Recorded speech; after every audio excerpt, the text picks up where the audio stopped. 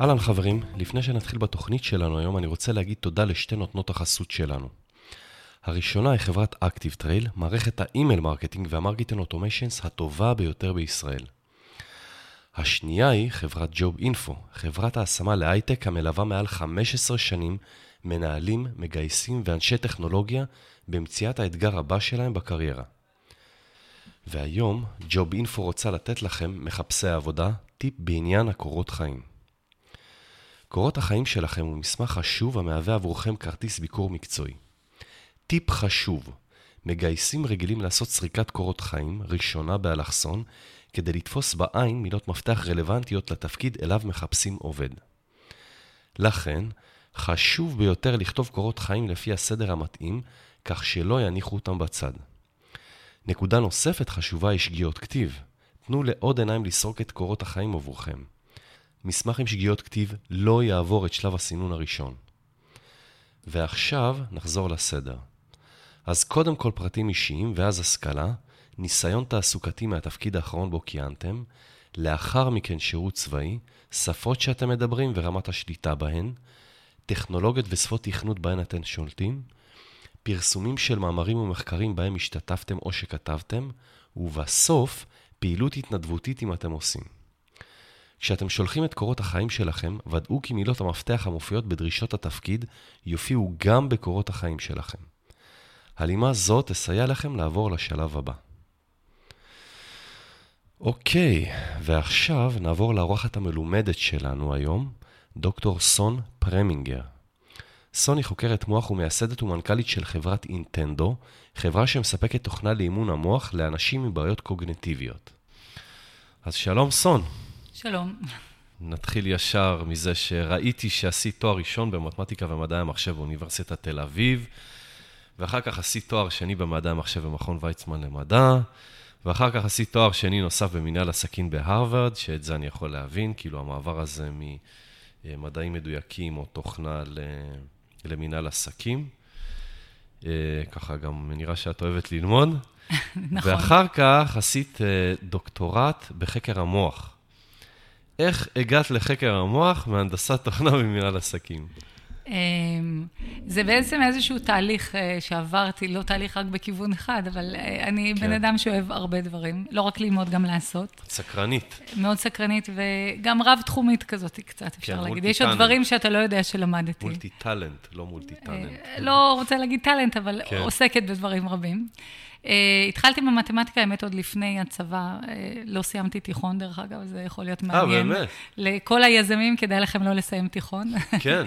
לא שאני איזה הוכחה להצלחה בינתיים. כאן בפודקאסט, כן? אז עזבתי את התיכון בכתה. או שהיו אומרים, את יודעת, שהם הבינו שבתיכון הם לא ילמדו את מה שהם צריכים, והשקיעו בדברים שמעניינים אותם, דרך לימוד עצמי פשוט. כן, אז עשיתי בגרות, אבל עשיתי אותה לבד, ובשנה שהיא כאילו י"ב, עזבתי בי"א, וכאילו בי"ב למדתי כבר באוניברסיטה, בתכנית של מתמטיקה לילדים כאלה צעירים, שרק אחרי שאתה גומר את הבגרות, אז מכירים לך בשנה הזאת שלמדת.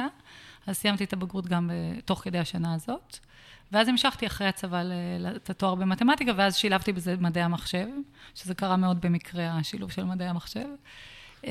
ממש ככה מעניין אותי, יש הרבה מאזינים כמוני נניח שיש להם ילדים, לא שהבן שלי לא מוצלח, הוא מבריק במתמטיקה ואנגלית, אבל חשבת שאין לך את היכולת, או שזה לא עניין אותך? למה לא עשית? מה אין לי את היכולת? מה פתאום? ברור שהיה לי את היכולת. לא עניין אותך פשוט? לא היה בא לך? לא, המסגרת, לא הרגשתי שהמסגרת תורמת לי משהו. המסגרת של הבית ספר. לא הייתה מספיק מעניינת בשבילי. וההורים שלך לא היו מודאגים? ההורים שלי הם אנשים מאוד מיוחדים, והם, אבא שלי אמר לי, לא, הם לא דמוקרטים, הם מאוד חינוך רוסי, אני באה מבית רוסי, בעצמי נולדתי ברוסיה, עליתי בגיל 2. וואו, חינוך נוקשה קצת, לא? כן, אבל ההורים שלי מאוד מאוד טיפוסים מיוחדים כאלה, ואבא שלי אמר לי, אם את מוצאת משהו אחר לעשות, אז אין לי בעיה שתעזבי את הבית ספר. כל עוד את עושה משהו, כאילו, לא, אז לא היה לו בעיה. העיקר שלא תתבטלי. כן, והם עזרו לי למצוא את התוכנית הזאת במתמטיקה, מאוד אהבתי מתמטיקה תמיד. והתואר שעשיתי ככה, לחזור לשאלה שלך, זה היה בכלל מתמטיקה עיונית. הכי פיור. כן, אינפי כאלה. כן, אבל אינפי עם ההוכחות, לא האינפי עם האינטגרלים של המהנדסים. כן. זאת אומרת, תמיד יש אינטגרלים, אבל יותר הצד התיאורטי לגמרי. כן. ולאט לאט, זה מעניין שלאט לאט נעתי לתחומים יותר ויותר שהם applied, כשבאמת, אז שלמדתי מתמטיקה או מדעי המחשב, שעשיתי תואר שני במכון ויצמן, זה היה גם תיאורטי, הוכחות, לא לתכנת. ואז הסתכלנו על אנשים שעושים משהו applied, זה לא ברמה, כאילו, אנחנו עושים את התיאוריה, הם עושים דברים שימושיים, זה היה כאילו משהו לא טוב. ולאט לאט נעתי לכיוון המאוד applied, שהיום אני בסופר applied שיש, של באמת לעשות משהו למען אנשים. והמעבר הזה היה עוד מעבר מהעולם של התוכנה לעולם יותר של הביזנס. זה היה פשוט כי הרגשתי, הייתי אחרי התואר השני, עבדתי בחברת קוגניטנס, שזה גם מעניין קצת, זו חברה הראשונה של אמנון שעשוע. באמת? כן. וזה מעניין שהייתה אותה, זה גם משהו שיכול להיות מעניין ליזמים, זו אותה טכנולוגיה בעיקרון, 3D reconstruction, מ-2D, וגם אותה תעשייה של תעשיית הרכב, אבל כאילו, כשאתה עושה את זה פעם שנייה, אתה כבר לומד מהדברים, כי קוגניטנס פחות הצליחה, היה מוצר מעניין, אבל האפליקציה הייתה פחות אטרקטיבית מהאפליקציה מן הסתם של מובילאיי. אז עבדתי שם, ושם הרגשתי שחשבתי קדימה, ואמרתי, הייתי מפתחת אלגוריתמים בצוות אלגוריתמים שם, אמרתי, לא נראה לי שאני רוצה להיות VP R&D, כאילו, אני מסתכלת קדימה, לאן אני אתפתח, זה לא עניין אותי מספיק לשבת מול המחשב כל היום, אתה לא מדבר כמעט עם אף אחד, אתה והמספרים, ומאוד נמשכתי לצד של אינטראקציה עם אנשים, ולראות את הביג פיקצ'ר יותר, וכך הגעתי לעשות את ה-MBA. זהו, ועשיתי אפליקיישנס גם לאירופה, גם לארצות הברית, והתקבלתי להרווארד, ולא הייתה ברירה אלא ללכת, כי זו הייתה תוכנית טובה. ואז נשארתי לעבוד שם במייקרוסופט שנה אחת. חזרתי לפה ועבדתי, חזרתי לפה, זה היה נקודה שהייתי צריכה לקבל החלטה, כי רציתי להקים, אחרי שנה במייקרוסופט, רציתי מאוד להקים סטארטאפ משלי. כל החוויה הזאת בקוגניטנס מאוד עשתה לי חשק כזה להקים סטארטאפ. והתחלתי לחשוב שם על איזשהו רעיון, ואמרתי, אני לא אקים את זה כאן, כי אם אני אקים את זה כאן, אני אתקע בוואלי הרבה שנים, ולא רציתי, ידעתי תמיד שאני רוצה לחזור לארץ, היה לי חשוב לגור בארץ. אז פשוט קמתי ועזבתי את כל החיים שהיו לי שם, כל עבודה וחברים והכל כאילו, וחזרתי לארץ. פה ניסיתי להקים סטארטאפ עם שותף, לא משנה כל כך התחום, לא יודעת אם לפרט על זה. כן, כן. דווקא זה מעניין שזה קצת קשור למה שאנחנו עושים היום, אפליקציה אחרת, אבל הטכנולוגית זה דומה. מאוד התעניינתי תמיד בקולנוע, ואולי עוד תשמע על זה אחר כך. חשבת על ה-MDB כזה? חשבתי על, אז היה נכנס בדיוק כל העולם של דיג'יטל TV, ומה שרצינו לפתח זה פלטפורמה לפיתוח של content שהוא personalized. שאתה מפתח סדרה, היום כבר יש כמה דברים כאלה, שאתה מפתח סדרה ואני רואה משהו אחר ממה שאתה רואה. אותי זה עניין בצד של הקונטנט, לעשות ממש סרטים, סדרות כאלה. ולאט לאט, תוך כדי שפיתחנו את הרעיון, נענו לכיוון של פרסומות, כי זה מה שאנשים היו מוכנים להשקיע בו. אף אחד לא עניין אותו להשקיע בפלטפורמה של קונטנט. וכבר מישהו הסכים ממש לקחת אותנו כ-entrepreneurs in residence, ולתת לנו כסף לפתח את הרעיון, אבל אז פתאום התחלתי לחשוב, אני לא רוצה לעשות פרסומות, כאילו זה לא מעניין אותי לעשות פרסומות, כי זה, המשקיע היה מוכן לתת כסף כדי שנפתח פלטפורמה כזאת לפרסומות שהן personalized. אוקיי. והבנתי שזה לא מספיק מעניין אותי, ואמרתי תודה, שלום, ועזבתי את העניין. מה למדת מהחוויה ההיא? מהחוויה הזאת, כן. למדתי את התהליך הזה של תחילת בניית סטארטאפ, שמן הסתם בטח עזר לי, זה היה לפני המון שנים, זה היה בשנת 2000 בערך. כן. אז מן הסתם זה עזר לי במה שעשיתי אחר כך, כן. אבל בעיקר למדתי, זה לא משהו שלמדתי כי ידעתי אותו קודם, אבל זה עוד פעם reassuring, שחשוב לי לעשות מה שאני מאמינה בו. לא רוצה לבזבז את הזמן שלי על דברים שאני לא מאמינה בהם. גם אם הם מביאים כסף או דברים כאלה, זה לא מעניין אותי. זהו, ואז אחרי זה הלכתי לעבוד בחברת סכמה כדירקטור פיתוח עסקי, ועבדתי שם שנה, החזרתי את כל החובות שלי. כן. ואז התחלתי לחשוב, אוקיי, מה אני רוצה לעשות בחיים? כי סתם לעבוד ככה בשביל הכסף, זה לא עניין אותי אף פעם. ותמיד חלמתי לעשות דוקטורט בחקר המוח, זה תחום שמאוד עניין אותי, תמיד זה תחום אינטרדיסציפלינרי שכולל בתוכו כל דבר שיכול לעניין אותי.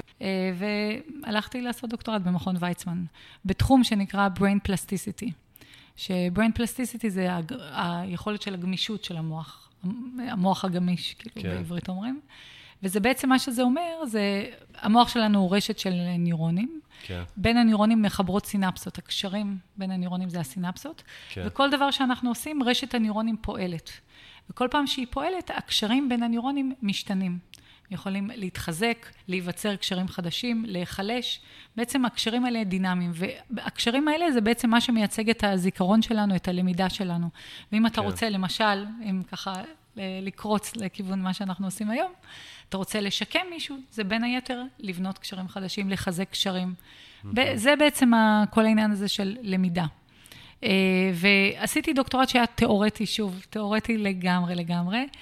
הוא שילב שני צדדים. אחד, צד של מודלים מתמטיים, בעצם איך רשת ניורונים זוכרת דברים, למדל את הדברים האלה, וצד שני שהוא צד התנהגותי של ניסויים באנשים. הנושא של הדוקטורט שלי, לא ארחיב על זה הרבה, אבל הנושא היה איך אפשר למחוק זיכרונות, ואיך הזיכרון מיוצג במוח. למחוק דווקא, כן, לא לשקם? לשנות okay. ולמחוק, לשנות. עשיתי ניסויים של לשנות, למחוק, דברים כאלה. אבל הרעיון היה להבין איך זיכרון מיוצג במוח, זה היה באמת המוקד. עשינו את זה תוך כדי ניסויים שבהם שיניתי לאנשים זיכרון של פרצוף מסוים. הם חשבו שהפרצוף הזה זה חיים, ואחרי חודש אמרו לי שזה יורם נניח, או דברים מהסוג הזה, ואותו דבר עשיתי במודל של הרשת, ראיתי איך הרשת בעצם לאט לאט מזיזה זיכרון מייצוג אחד לייצוג אחר. כן. מאוד תיאורטי, מאוד מעניין. ופה אני באה לאיך הגעתי לסטארטאפ שלי, למרות שעוד לא שאלת. כן. אבל זה הכל ככה מתגלגל בחיים שלי. כן. אבא שלי נפצע בתאונה במהלך הדוקטורט שלי, ככה בשליש האחרון של הדוקטורט, והייתה לו פציעת ראש גם, ופגיעה מוחית. איך הוא נפצע? בתאונת עבודה. אוקיי. ומן הסתם עברנו איתו תהליך שיקום, גם אשפוז מאוד ארוך עם הרבה ניתוחים, וגם תהליך שיקום מאוד ארוך, ולא קל. ודרך התהליך הזה הכרתי פתאום את עולם השיקום. בעוד שלפני זה, ואני בטוחה שיש הרבה מאוד אנשים שלומדים בחקר המוח, כמו שאני למדתי, או אפילו עוסקים בחקר המוח, שבכלל לא ראו בימיהם מישהו עם פגיעת ראש. כי זה תיאוריה, אתה לומד, ואתה גם לומד מכל מיני מקרים שנפגעו, יש מקרים מפורסמים, HM נניח, מקרה מפורסם למדו מהמקרה שלו על זיכרון ארוך טווח וקצר טווח, או כל מיני זיכרון אימפליסיטי ואקספליסיטי, כל מיני דברים מסוימים כאלה שאתה לומד מפגיעות ראש, אבל בחיים אפילו לא ראית פגוע ראש אחד. בעצם גיליתי את העולם השיקומי, שא' מאוד התחברתי לרצות לעזור לאנשים, באמת לעשות משהו פרקטי. אז קודם כל ראיתי את המצוקה הגדולה שיש בעולם השיקום. זה תחום שמבחינת טכנולוגיה הוא מאוד מוזנח. זה לא סקיוריטי וזה לא מובייל בטח. כן. זה לא מעניין את רוב האנשים. כן. אין הזדמנות עסקית גדולה שם? יש הזדמנויות עסקיות, אבל זה תחום פחות סקסי. אני מקווה שהוא לאט לאט נהפך בזכותנו ובזכות מה שנעשה, זה כן יהפך, כי כמובן שבכל מקום שיש צורך גדול, אז גם בסוף יש כסף, כן? אני, כשהתחלתי את המיזם שלי, תכף נגיע לדבר על זה, אבל הפידבק הראשון שקיבלתי ממישהו מוביל בתחום השיקום, אמר, זה לא טוב מה שאת רוצה לעשות, אל תעשי את זה. כאילו, עדיף לך לעשות את תחום אחר שהיום עושים. כאילו, לא משנה, לא אכנס לפרטים, כי זה ארוך להסביר. כאילו, פשוט לגמרי היה אנטי ונגד, ורופא שכאילו אמור היה להיות זה שהייתי רוצה שיהיה היועץ שלי. לגמרי מהתחום, המוביל בתחום. כי לא בהכרח רואים את הקדימה. בהייטק כל הזמן מחפשים מה הדבר הבא. עולם ההלפקר הוא מאוד מאוד שמרני, מאוד מאוד איטי במובן הזה. יותר קשה לשנות אותו. ולכן זה רק יזמים מסוג מסוים שמצליחים לשרוד את זה, כאילו את אולי גם יש קשר בין האנשים שלומדים, היזמים בתחום הזה צריכים להיות דוקטורים או פרופסורים עם ידע מאוד מאוד מעמיק בתחומים מסוימים, ואולי יש להם אופי קצת פחות יזמי. גם נכון. אם אני מסתכלת, ואני תמיד ראיתי את זה כי הייתי בכמה עולמות, החברים שלי מעולם האקדמיה, מאוד מאוד שונים כטיפוסים מהחברים בעולם הביזנס. וכל אחד יש את היתרונות שלו. אלה מאוד תכלסים, טק-טק מתקתקים, ואולי אני עכשיו מכלילה ברמה מטורפת כמובן, אבל יכולים להיות לפעמים יותר שלו, פחות כאלה רוחניים ומתעניינים בדברים מאוד מאוד ברומו של עולם. אבל מצד שני, מזיזים דברים בחיים וכאלה, ואנשים של האקדמיה יותר מעניין אותם איזה משהו עקרוני, תיאורטי יכולים לחקור כל החיים לשבת, אבל יותר ברגוע, זה היה הכללה נוראית כמובן מה שאני אומרת, וגם אני בעצמי יש לי את הכוחות האלה בתוכי גם.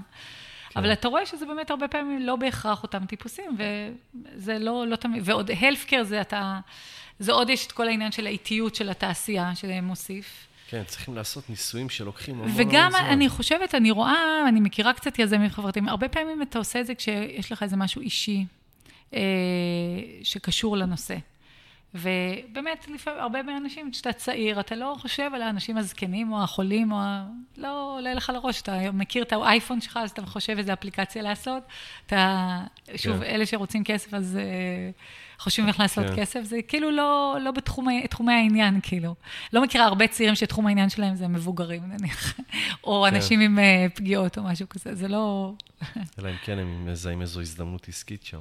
כן, אבל זהו, כדי לזהות, הנה, כמו אני זיהיתי צורך, לא בגלל ההזדמנות העסקית, התחלתי לעשות את זה, כי קרה לי משהו, וזה מאוד שינה אותי.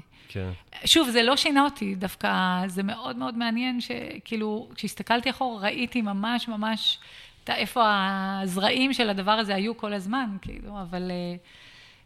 יש הרבה נתיבים שאתה יכול לקחת בחיים, והרבה דברים, לפחות אני יכולתי לעשות הרבה דברים ולהתעניין בהרבה דברים, לא רק יכולתי, אני מתעניינת עדיין בהרבה דברים.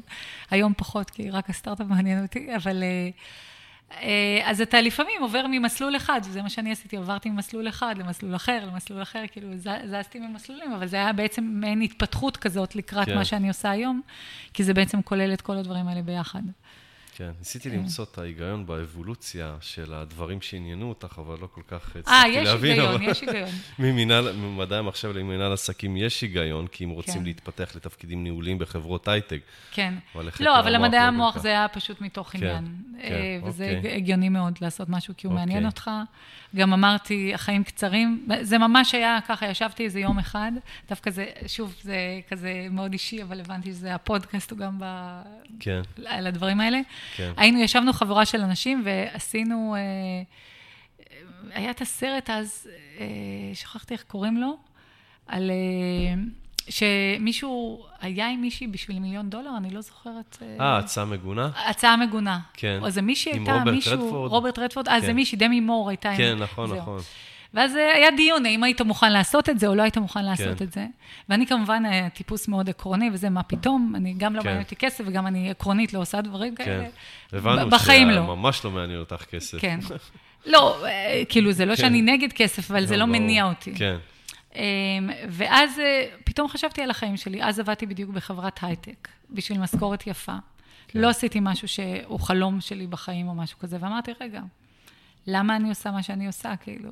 וחשבתי על עצמי, כאילו, זה לא זנות או למכור את עצמך, אבל בעצם אתה מוכר את הזמן שלך, מבזבז את החיים שלך, על משהו שהוא לא משהו שחלמת לעשות, עובד באיזה חברה, בסדר, כאילו. ומיד זה הוביל לקח, אתה יודע, זמן להתפטר, כאילו, ואז בעצם חשבתי על מה באמת אני רוצה לעשות, והגעתי לדוקטורט בחקר המוח. ממש מהשיחה הזאת. ככה זה התגלגל, שבעצם החיים קצרים, אתה צריך לעשות דברים שאתה באמת רוצה לעשות אותם, או שמעניינים אותך, או שמתורמים לעולם, או משהו שהוא מועיל במשהו, ולא סתם להעביר את הזמן. גם יש אילוצים של החיים, שגורמים לנו לא לעשות מה שאנחנו רוצים. נכון, אז למזלי, עד אז עוד לא היו לי ילדים, ויכולתי לעשות מה שאני רוצה, היום יש לי ילדים, אז אתה יודע, החיים יותר, יש לך אחריות, ואתה לא עושה רק מה שאתה רוצה.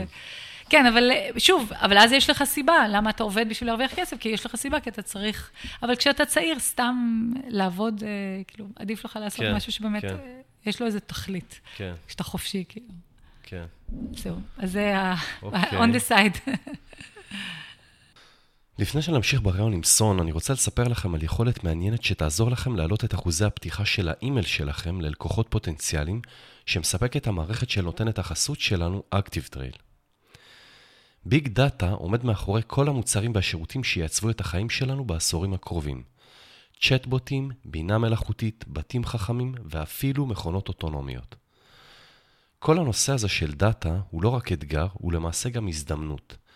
את הפילוח של הדאטה אפשר לעשות על ידי כלים מתקדמים, כמו מערכת השיווק והדיוור של אקטיב-טרייל, שעובדת בשיטה של טריגרים. בעצם, על ידי לחיצה של נמען על תוכן מסוים, מסגמנטים אותו כמתעניין בתוכן X. לדוגמה, אם עכשיו הוצאתי ניוזלטר ושמתי תוכן בנושא של סופטוור ובנושא של הארדוור, אני מגדיר במערכת שמי שלחץ על התוכן בנושא הארדוור, כנראה שיש לו זיקה לזה, ולהבא אני אוציא לו דיוור יהודי בנושא. כך אנחנו יכולים להעלות את אחוזי הפתיחה של האימיילים שאנחנו שולחים ללקוחות פוטנציאליים, והדיוור הופך להיות יותר פרסונלי ואפקטיבי. אז סיפרת מאיפה הגיע הרעיון להקים את נינטנדו. איך זה התגלגל? אז זהו, רק אני רוצה להדגיש מאיפה הגיע הרעיון, כי לא אמרתי בדיוק את הסיבה. יש כמה בעיות שזיהיתי, אז ראיתי בעולם השיקום, ולא בעיות, אבל דברים שאפשר מאוד לשפר אותם, והמצב יהיה הרבה יותר טוב של כל האנשים שמשתקמים. אבל הדבר המרכזי שראיתי, וזה מה שאנחנו פותרים היום, זה שבעצם אנשים מקבלים שיקום מאוד מאוד קצר, של כמה שבועות או כמה חודשים. בארצות הברית, אחרי סטרוק, אחרי שבץ מוחי, אתה מקבל שבועיים שיקום. בעוד שאני, ממה שידעתי מהמחקר והעולם המדעי, כמה שאתה מתאמן יותר, השיקום שלך יהיה יותר טוב, בגלל מה שסיפרתי קודם על brain plasticity, שאתה מאמן את הרשת, משנה ומשקם אותה. וזה פשוט לא הגיוני, שאנשים מקבלים כל כך מעט, מקבלים שבועיים בבית חולים, ואחר כך כמה סשנים בודדים. זה בטח ממגבלות תקציביות. מגבלות תקציביות, ברור, כי הדרך שבה עושים, כן, הדרך שבה היום עושים שיקום, זה סשנים אחד על אחד עם מטפל, שזה דבר מצוין. אבל זה עולה המון כסף, לכן מקציבים איזושהי מכסה, בכל ארץ זה קצת אחרת, אבל בכל מקום זה לא מספיק. גם אם זה לתקופה טיפה יותר ארוכה, אבל גם אתה מקבל, נניח, פה בארץ, אז אתה תקבל שיקום של חודשיים, 3, כמה בבית חולים שיקומי, ואחר כך בקופת חולים תקבל סשנים פעמיים בשבוע, לכמה שבועות, חודשים, תלוי במצבך. אבל גם פעמיים בשבוע, למה זה צריך להיות פעמיים בשבוע? למה אי אפשר לפתח טכנולוגיה? זה מה שחשבתי אז. אפשר לפתח טכנולוגיה שתאפשר את הסטימולציה הזאת, את האימון המוחי הזה, ליצור גירוי שמגרה ומאתגר אותך קוגניטיבית. אתה פועל בתוך הגירוי הזה, הוא נותן לך פידבק התוכנה, ואתה בעצם מתאמן, ויכול, כשאין לך, אם יש לך מטפל סבבה, אין לי משהו נגד, המטפלים הם מדהימים ומצוינים, אבל אחרי המטפלים, או בין לבין הסשנים, כי אין מספיק סשנים, אתה יכול להמשיך ולהתאמן בעזרת תוכנה. אוקיי. מה עוד שגם המטפלים אפשר מאוד לשדרג את הטכנולוגיות שמשתמשים בהן, כי כמובן, כמו שאמרתי, לא משקיעים בעולם הזה, והטכנולוגיות שיש היום לשיקום, לעומת המשחקי וידאו שהילדים משחקים, אין בכלל מה להשוות ביניהם. כמה כסף מושקע במשחקי וידאו לעומת בטכנולוגיות שיקומית. אז זהו, אז אני רוצה להבין, נניח למשל, אני זוכר, כשהבן שלי היה משחק במשחקים של אקסבוקס, אז נכון שאנחנו רואים, הרבה פעמים הורים רואים משהו שלילי בזה שהם כל היום מול המסך מחשב. אני ראיתי גם צד חיובי בזה, כי זה איפשהו הרגשתי שזה מפתח לו את החשיבה, כי יש משחקים שהם נכנסים לאיזה חדר, והם לא יודעים מה הם צריכים לעשות שם, ואז הם מתחילים לעשות. הם מנסים משהו, לא מצליחים, חוזרים אחורה, מנסים עוד משהו, לא מצליחים, חוזרים, ממש כמו יזם שמנסה כל הזמן זה. אז זה איפשהו מפתח את החשיבה. אז מה שאתם פיתחתם שונה מהמשחקים האלה, שבעצם תורם לשיקום של המוח? שאלה מצוינת. קודם כל, תחזור שוב למה שדיברתי קודם על brain plasticity, וזה שעצם ההתנסות מפעילה לך את המוח. עכשיו, כל התנסות מפעילה את המוח בצורה אחרת. הרעיון הוא איך אתה מתכנן את ההתנסות הזאת. מה היא תאתגר לך קוגניטיבית? משחק שאתה תיארת, למשל, הוא מאוד מפתח את היזימה. כי אתה צריך ליזום פתרונות חדשים, לחפש, למשל. זה לא אולי מפתח זמן תגובה, מהירות זמן תגובה. משחקים אחרים, ורוב המשחקים דרך אגב, הם כאלה שמפתחים זמן תגובה, מהירות זמן תגובה, כי יורים עליך, אתה צריך להגיב. כן. לא מורכבים מדי, פשוט אתה צריך להגיב מהר. כן, יש כל מיני משחקים. עכשיו, כל משחק, כמו כל חוויה בחיים גם, הוא בעצם התנסות קוגניטיבית. שיש לך איזשהו אתגר קוגניטיבי, ואתה צריך לפעול עליו. עכשיו, ולכן הוא גם מאמן איזושהי יכולת, במיוחד אם אתה חוזר עליו הרבה פעמים. אבל אף אחד שתכנן את המשחקים באקסבוקס, לא תכנן כדי לאמן לך איזושהי יכולת, ולא בהכרח יכולת חשובה לך. למשל, אחד הדברים שזה מאוד מאמן, זה להיות אלים. ולראות, כי אתה יורה ויורה ורואה דם, וזה משהו שאחר כך משפיע גם. כמו הרבה מאוד דברים אחרים, וכל המדיה היום, שזה נושא לשיחה אחרת, שזה, בוא נגיד, אם יהיה לי זמן אי פעם, אז זה תחום שהייתי שמחה לקחת. כן, שזה פשוט מאמן אותך לדברים מסוימים.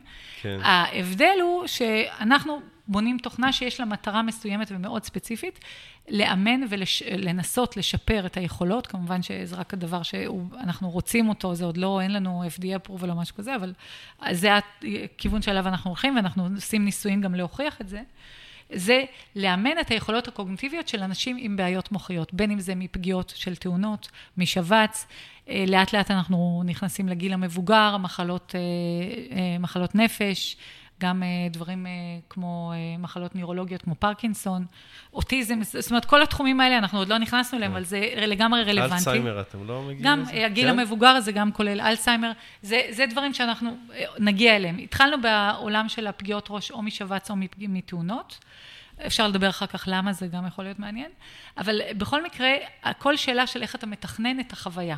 כי החוויה תפעיל לך את הרשת, ההפעלה של הרשת תשנה את הקשרים. אז משחק GTA לא ישקם לי בן אדם שנפגע ביכולת קבלת החלטות בהכרח, אוקיי?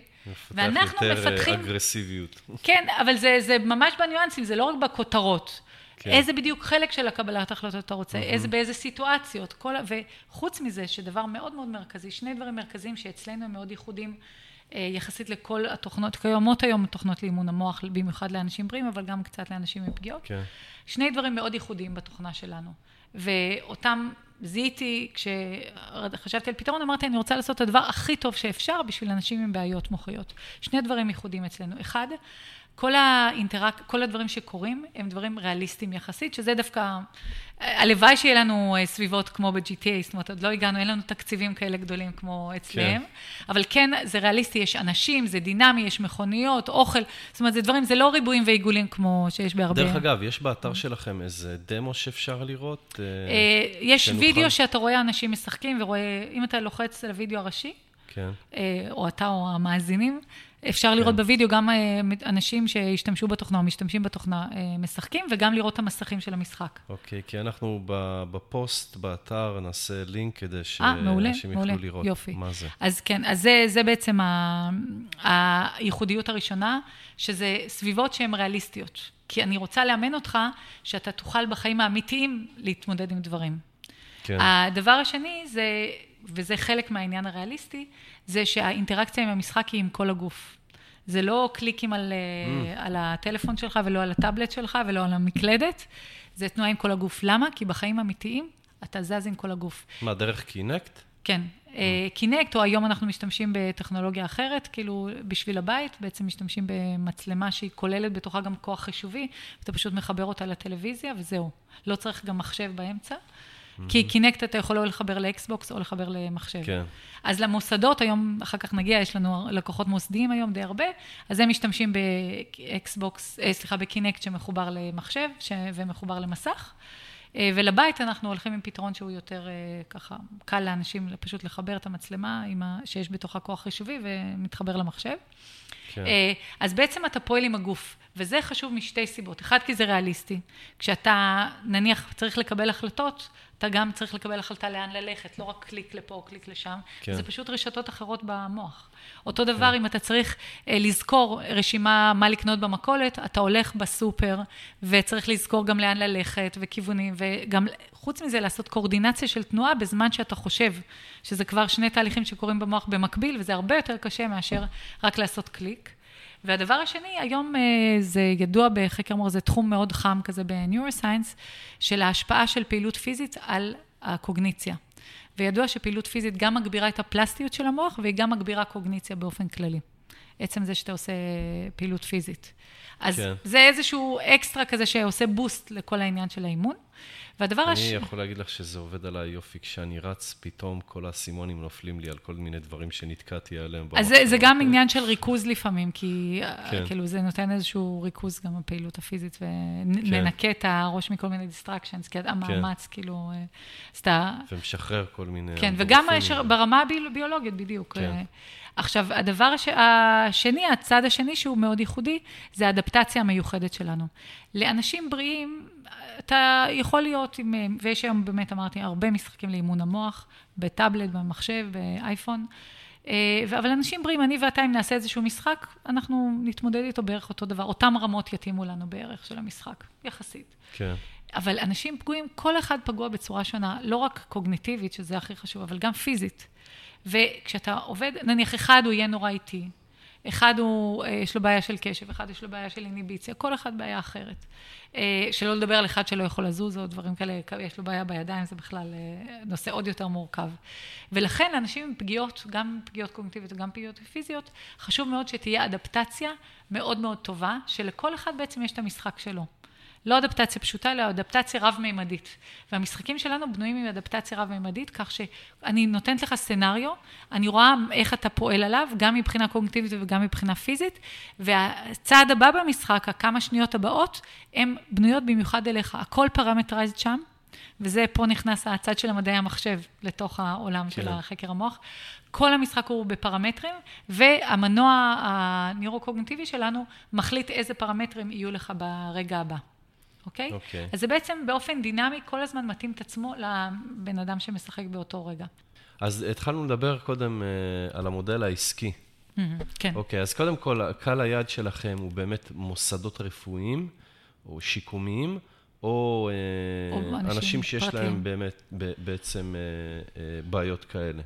למי אתם מוכרים? אז בעצם תמיד הוויז'ן שלנו היה להגיע לאנשים בבית, אבל ה-go to market שבחרנו בו, ובאמת עשינו אותו, זה קודם כל ללכת למוסדות, כדי מכמה סיבות. קודם כל, אתה מתחיל את המוצר... זה צ'אנל שיאפשר לכם להגיע יותר מהר לכמות גדולה של אנשים. ואחר כך משם להגיע, כן, זה מכמה סיבות. אחת, זה קודם כל ברמה המוצרית, זה מוצר מורכב שלוקח זמן לפתח אותו. אתה רוצה קודם כל לעבוד מול מטפלים, שיתנו לך פידבק.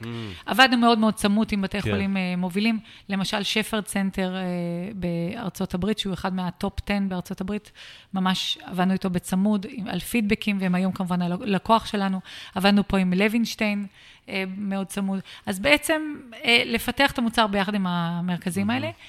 גם אחרי שהם רוכשים את המוצר ומשתמשים עם הרבה מאוד מטופלים עם המוצר, קודם כל יש לך רפרנסס, אתה יכול להגיד, אני עבדתי עם כזה וכזה, והם ממליצים על התוכנה למטופלים.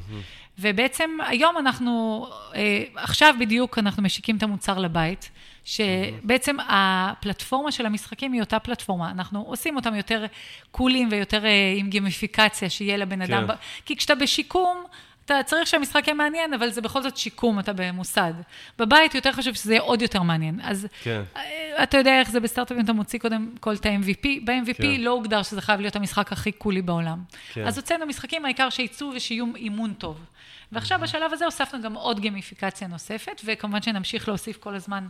זה מה שמדהים בתוכנה, שאתה כל הזמן יכול, וזה גם על הקלאוד, אז הכל מתעדכן אוטומטי, אתה לא צריך, אתה יודע, שמישהו יקנה את הדיסק החדש, או יקנה את המוצר החדש, הכל מתעדכן אוטומטית, אנחנו משפרים את המשחקים כל הזמן, מוסיפים משחקים כל הזמן, אז זה ממש מדהים מהבחינה הזאת, ובדיוק עכשיו אנחנו משיקים את המוצר בית, שאותו אנשים יכולים, גם אנחנו הולכים דרך המטפלים, שהמטפלים ממליצים, וגם ישירות באונליין מרקטינג. כרגע אנחנו בוחנים את שתי האופציות האלה, שזה אני אוכל להגיד לך בעוד כמה חודשים, איזה דרך היא יותר יעילה למכור, אם זה ישירות או דרך מטפלים.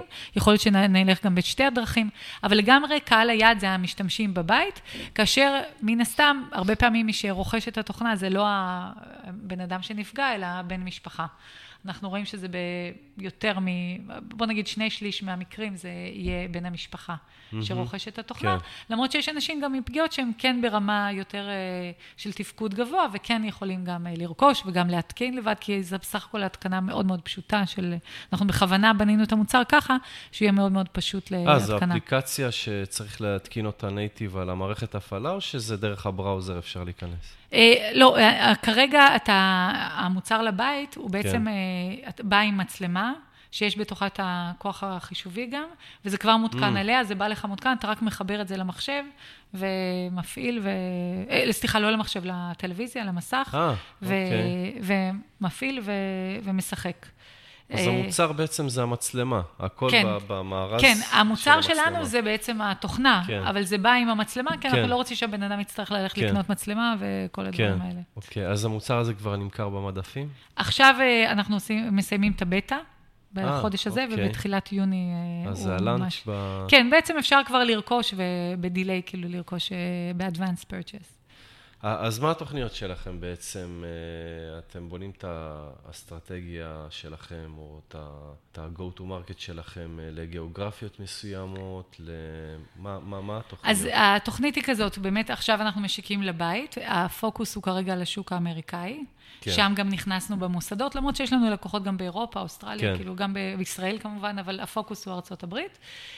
ובשלב הבא אנחנו רוצים להתכנס, כרגע הפוקוס, כמו שאמרתי קודם, זה בתחום של פגיעות ראש, או מטראומה, תאונות ודברים כאלה, או משבץ, זה נקרא acquired brain injury, פגיעות ראש נרכשות, והשלב הבא זה להיכנס גם לתחום של הגיל המבוגר, שכבר היום, שזה בעצם אנשים עם איזושהי תחילה של הידרדרות קוגניטיבית, או אפילו כבר הידרדרות יותר משמעותית, בין אם זה אלצהיימר או דמנציה, שכן אנשים כאלה גם יוכלו להתאמן עם התוכנה, ואחר כך לאט לאט להיכנס גם למחלות אחרות, בין אם זה פרקינסון, גם יש לנו כבר אנשים מסוימים שמשתמשים גם בפרקינסון, גם בסכיזופרניה, יש כבר, אבל אנחנו לא מטרגטים את השווקים האלה, אנחנו לא הולכים לשם באופן יזום.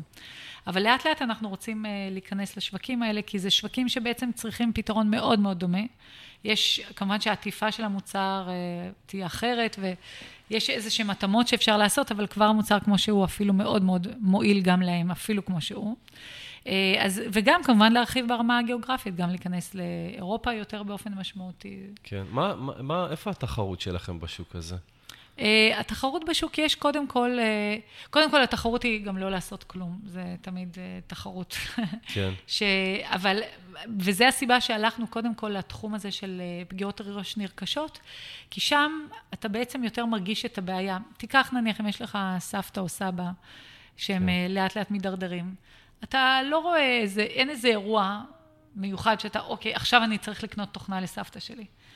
ובפגיעות ראש נרכשות קורה משהו פתאום, או שיש שבץ, או שיש תאונה, ואז כל המשפחה מתגייסת ומחפשת פתרון. אני דיברתי יותר, התכוונתי יותר למוסדות בעצם. במוסדות, כן. אז אמרת מקודם שבארצות הברית הם משקיעים ככה במטופלים שלהם משהו כמו שבועיים, ואז הם צריכים להסתדר לבד. פה בארץ אמרת שזה כמה חודשים, ואז הם מקבלים דרך קופת חולים פעמיים בשבוע. אז בעצם אין איזה תקציב שהם הקצו אותו למשהו, ועכשיו צריך לנתב אותו בשביל להשתמש במוצר שלכם. אז זה פשוט להגדיל את התקציב. כן, צריך להגדיל תקציב, אבל כמו שאני אומרת, השוק המרכזי שלנו זה הבית, המוסדות. התוכנה למוסדות זה לא, אנחנו לא מתיימרים שם שהם ישלמו לנו מאות אלפי דולרים. המחיר שם הוא מחיר מאוד סביר, שלא אמור להעיק להם על הבאג'ט, כי אנחנו רוצים שהם ישתמשו וימליצו. שיש דרך אגב מחיר כבר? למוצר? כן, בוא נגיד, המחיר, אתה יודע איך זה, הדברים מאוד דינמית תלויים בגודל של האינסטיטושן, דברים כאלה. מקווה שבארץ זה לא יותר יקר מאשר בחו"ל, כמו בכל מקום. לא, חס וחלילה, להפך. לא, למה? ככה זה מה שקורה? לא, כי בדרך כלל אנחנו רואים בכל מיני תוכניות טלוויזיה, שבארץ המוצר יקר, ובחו"ל הוא חצי מחיר. בטכנולוגיה זה לא ככה, לפחות אצלנו ממש לא. המחירים אנחנו משתדלים שהם יהיו אחידים, אבל הם כן תלויים בגודלו של המוסד, כמובן שהמוסד יותר גדול. לא, ולאנשים פרטיים? לאנשים פרטיים יש, המחיר כרגע הוא מפורסם באתר, זה שוב, זה כרגע המחיר להשקה. בעיקרון זה $50 לחודש, התוכנה, והמצלמה עולה $200. ואתה יכול, אם אתה רוכש לשנה שלמה, אתה מקבל את המצלמה בחינם. אז יש, וגם הנחה על המחיר החודשי, אבל זה הסדר גודל, זה מחיר מאוד מאוד סביר, כי סשן אחד של טיפול עולה הרבה יותר מזה. אז הרעיון שלנו, באמת, אנחנו רוצים להנגיש את הטיפול לכל אחד שצריך אותו. באמת זה, כי אני בטוח שהייתם יכולים לתמחר את זה הרבה יותר גבוה, כי אתם פה תופסים אנשים, לא תופסים, כן? האנשים האלה נמצאים ממש במצוקה, שאתה יודעת, כשיש בעיות בריאותיות, אז אנשים מוכנים להוציא איזה סכום שלו יהיה, רק כדי, ויש הרבה אנשים שמנצלים את העניין הזה, שתופסים אנשים במצוקה. ובעצם אתם פה מציעים במחיר ממש נמוך את המוצר שלכם. תראה, קודם כל זה מחיר השקה, אז הדברים, אתה יודע, יכולים להיות דינמיים ולעלות. זה דבר שאנחנו בוחנים אותו, אתה יודע, ונבחן אותו, אבל באמת אנחנו שמים לנו כמטרה גם לשרת את האוכלוסייה הזאת. אנחנו חברה לצערנו או לשמחתנו יש לנו שוק ענקי של אנשים שצריכים את המוצר הזה. זה תוכנה, אתה מוכר ראשונות חודשיים, אז זה מאוד סקיילבל. כן. ולכן אנחנו יכולים להרשות לעצמנו לעשות מחירים שהם סבירים בשביל אנשים. אז פה כולם זה win-win situation. גם אנחנו כחברה, יש לנו מודל עסקי שהוא מאוד סקיילבל, ויכולים לעשות באמת הרבה מאוד כסף. ומצד שני, יכולים לאפשר לאנשים להתאמן בצורה מאוד מאוד affordable, שכיום אין להם, פשוט אין להם דרך לעשות את זה. כן. אז, אבל אתה יודע, זה דברים מאוד דינמיים, כל הדברים האלה, אבל באמת, אנחנו כחברה, זה גם המטרה שלנו לשרת את האוכלוסייה הזאת. אוקיי, תראי, דיברנו על זה קודם, לפני הרעיון. ראיתי שאינטנדו זכתה לייצג את ישראל בתחרות שיבאס ונצ'ר לסטארטאפים חברתיים. ככה התחרות הזאת נקראת, לסטארטאפים חברתיים. את רואה את אינטנדו יותר מיזם חברתי או מיזם בתחום ההלטקר? זה לא סותר אחד השני. אנחנו, חברת אימפקט זה נקרא היום, מיזם חברתי, יש לזה קונוטציות אחרות קצת בעברית, זה social venture או social impact venture, כאשר הרעיון הוא בעצם ב-social impact venture, שזה בעצם dual bottom line. אנחנו חברה לכל דבר שרוצה לעשות return הכי גבוה שאפשר על הכסף שמושקע בה, חברה שגם תעשה, אני מקווה, הרבה מאוד כסף. מצד שני, יש לנו גם מטרה. המטרה שלנו היא באמת לתת פתרונות שיקום ואימון של המוח לכל מי שצריך אותם בכל מקום שבעולם בצורה אפקטיבית ו-cost effective. כן, לא, היה לכם קשה לגייס? בהתחלה לא היה קל. כל הטרנד הזה של גם healthcare, digital health, זה רק בשנים האחרונות נכנס, וגם כל העניין של עסקים חברתיים, זה גם... זהו, כי עסקים חברתיים ישר זה נשמע משהו לא כלכלי. כן, אז שוב, המילה עסקים חברתיים אסור להגיד אותה, אפילו זה impact companies, או impact, חברת impact, זה אולי יותר נכון להגיד, כי עסק חברתי הרבה פעמים זה משהו מאוד קטן, זה לא סטארטאפ, זה לא משהו שמתיימר לעשות משהו גלובלי לכל העולם, זה הרבה פעמים איזה... ביזנס מדהים שאמור זה יכול להיות בית קפה שמעסיק אנשים עם מוגבלויות או משהו כזה, שזה דבר מדהים בפני עצמו, אבל זה קצת אחר. פה אנחנו חברת סטארט-אפ לכל דבר, אבל שיש לה גם מישן. והמישן הוא באמת ליצור עולם טוב יותר לאנשים שצריכים אימון ושיקום של המוח. וזה אומר שיש לנו שתי מטרות שבדרך כלל הן לא רק שהן מקבילות, כאילו, והן אפילו הרבה פעמים עוזרות אחת לשנייה. למשל, הלקוחות שלנו, שהם הרבה פעמים הם נון-פרופיט, בתי חולים ודברים כאלה, שהם נון-פרופיט, כשהם שומעים שאנחנו סושיאל ונצ'ר, מתייחסים אלינו בצורה אחרת ומעדיפים אותנו. וגם הלקוחות, כי הם יותר סומכים עלינו, זה עולם מאוד של trust. ובמה זה מתבטא מבחינתנו? זה מתבטא, למשל, אני בשלבים הראשונים, זה היה מאוד לא קל, כי באמת אז העניין של סושיאל יזמות חברתית וכל הדברים האלה לא היה קיים כמעט. זה רק היה בחיתוליו בארץ. כל אחד שאמר, דיברתי על זה, אמרו, אז תהיה עמותה. אמרתי, אבל אני לא עמותה. אני צריכה הרבה מאוד כסף כדי לפתח תוכנה כמו שצריך ולהגיע לכל העולם. אני לא יכולה לעשות זה. למה אני צריכה גם לבקש כסף מתורמים? החברה יכולה לעשות כסף בעצמה. למה? זה לא הגיוני. ולא הבינו על מה אני מדברת, ואני בעצמי לא ידעתי שיש מודל כזה. עד שהבנתי שיש, ויצא לי לסרב לכמה השקעות גדולות. זהו, כי לא גייסתם הרבה. סך הכל $3.35 מיליון. זה לא מעט. זאת אומרת, לפחות למצב שבו אנחנו נמצאים, ואני חושבת שאנחנו גייסנו כסף שגם מאפשר לנו להגיע... יש חברות סייבר שישר. כן, בסדר. $10 מיליון. כי זה לא תחום כמו סייבר, שהוא עכשיו איני. אבל... כי אין לכם צורך בעצם בכמות כזאת גדולה של כסף? אנחנו מגייסים כמה שאנחנו צריכים. כרגע יש לנו כמה שאנחנו צריכים בשביל לעשות את הלונץ' של הבית, ונתחיל לקבל revenues, אז מצבנו יהיה טוב לא פחות, וכשיהיה צורך כדי להתרחב, אז נעשה גיוס נוסף. זהו, אז באמת בהתחלה היה, בגיוס הראשון לא היה קל, כי עוד לא הייתה מודעות לדבר הזה. וכמו שאמרתי, יצא לנו לסרב לכמה השקעות, שראיתי שהן לא aligned, שהמטרה שלהם היא רק לעשות אקזיט. שוב, אין לנו משהו נגד אקזיט, אבל זה לא המטרה שלנו. אם היא תימצא דרך שהיא מתאימה, וזה מצוין, אבל זה לא המטרה. המטרה היא לבנות חברה שבאמת היא המייקרוסופט של אימון המוח. באמת חברה גדולה שבאמת יוצרת את הפתרונות האלה לאנשים. והרבה מאוד משקיעים זה לא הקטע שלהם. אז יצא לנו לפגוש כמה משקיעים, אפילו אחד שרצה, שאמר, טכנולוגיה מדהימה, אני עכשיו שמה לכם $1,000,000, אם אתם מפתחים עם זה פתרון לאימון של אנשי מחירות. אמרתי לו, סבבה, זה מאוד נחמד, אבל זה לא מה שמעניין אותי לעשות. אז באמת, פה מתבטא העניין הזה שיש לנו מטרה מסוימת, ובעוד שהיא חברה רגילה שאין לה מטרה חברתית, היא הולכת אחרי הכסף רק. לפחות מעניין את המישן. הרבה אנשים לא מבינים מה זה אומר. אז כאילו, אני מקווה שהצלחתי להסביר איכשהו טיפה מה זה אומר. אני הצלחתי להבין בצורה ברורה, כן. יפה, דרך אגב, הזכרתי מקודם את התחרות, ויש אפשרות להצביע עדיין לתחרות הזאת, נכון? אז התחרות, כן, לגמרי, ולא רק יש אפשרות, אני מאוד אשמח אם יצביעו. זה בעצם תחרות... אז נעשה לינק מהפוסט של השיחה בינינו, באתר נעשה לינק איפה אפשר להצביע גם. כן, ורק חשוב לדעת שבעצם זה מתורגם, הוואוצ'רים האלה מתורגמים לכסף, כל הצבעה. יש איזשהו פול של $50,000 כל שבוע במשך 4 השבועות הקרובים, כבר עבר שבוע אחד. ב4 השבועות הקרובים, כל שבוע $50,000 מוקצבים לכל החברות שעלו לגמר העולמי, שאנחנו אחת מהם. אנחנו מייצגים את ישראל בגמר. ומהפול הזה של $50,000, לפי כמות הקולות שאתה זוכה, אתה מקבל מתוך הכסף הזה. וסך הכל ב5 שבועות זה $250,000, שמתוכם אנחנו יכולים לקבל חלק, בתלות בכמה וואטס נקבל.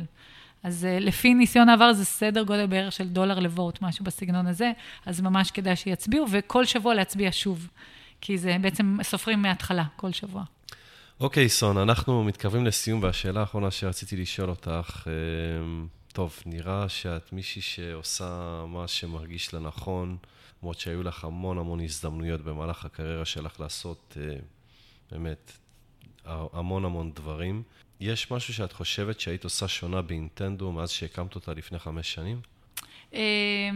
אני חושבת שאולי הייתי מצרפת עוד יזם מההתחלה. כן? כן.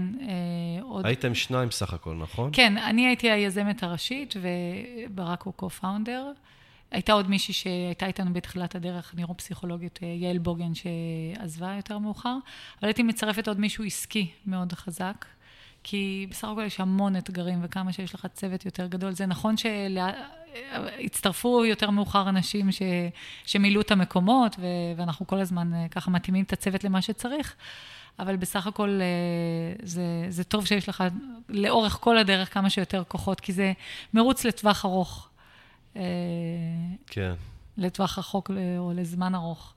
וכמה שיותר יש לך כוחות וצוות זה עוזר. אז זו המלצה שלי. בסך הכל אנחנו הסתדרנו טוב גם איך שהיינו, אבל המלצה שלי, כי אני רואה הרבה יזמים שהם לא רוצים להתחלק, ולא זה, אצלי זה לא היה מהסיבה הזאת. חיפשתי, אבל לא מצאתי. עם המחשבון, כמה אצלנו. כן, אז זה באמת... למרות שיש הרבה יזמים שראיינו והם אמרו, תשמע, אני לא יודע כמה אחוזים יש לי בכלל. אז אני גם... זה לא מעניין אותם, פשוט הם מרוכזים בעשייה. כן. כן, אז אני חושבת שזה הרבה מאוד ככה, אבל יש גם כאלה וגם כאלה. כן. אז אני חושבת שזה דבר שכאילו מאוד הייתי ממליצה, אם זה בתור המלצה, כאילו לקחת צוות כמה שיותר מקיף, כאילו שמכסה את כל התחומים בצורה טובה. שזה עזרה פשוט, זה עבודה, אתה יכול לעשות יותר פשוט. כן. טוב, סון, כאן אנחנו מסיימים, אני רוצה להודות לך ככה שפינית את הזמן ושיתפת אותנו במיזם המדהים הזה שהקמת ביחד עם השותף שלך, עשייה שיכולה לתרום לרווחה ולשיפור ברמת החיים של אנשים, שזה נשמע משהו עם שליחות באמת שעושה טוב לאנשים. אז שמח ששיתפת אותנו במה שעשית. תודה רבה. תודה רבה שיזמת את הרעיון, וגם תודה רבה על הזמן, והיה מאוד מעניין גם השאלות. כן. אז תודה רבה. אוקיי. זה הכל חברים, תודה רבה לאורחת שלנו, סון פרמינגר, ולכם שהזנתם לנו. אתם מוזמנים להירשם לפודקאסט באתר שלנו, yozem.co.il, ולקבל עדכונים על פרקים חדשים באימייל. אתם גם יכולים להירשם לפודקאסט באייטיונס אם יש לכם אייפון, או בסטיצ'ר אם יש לכם אנדרואיד. אם הזנתם לפרק שאהבתם, שתפו אותו עם אחרים כדי שגם הם יוכלו ליהנות ממנו, או הגיבו עליו בפוסט שבעמוד הפייסבוק שלנו, יזמות עולמות. אז זהו, שיהיה לכם המשך שבוע נפלא ולהשתמע בפרק הבא.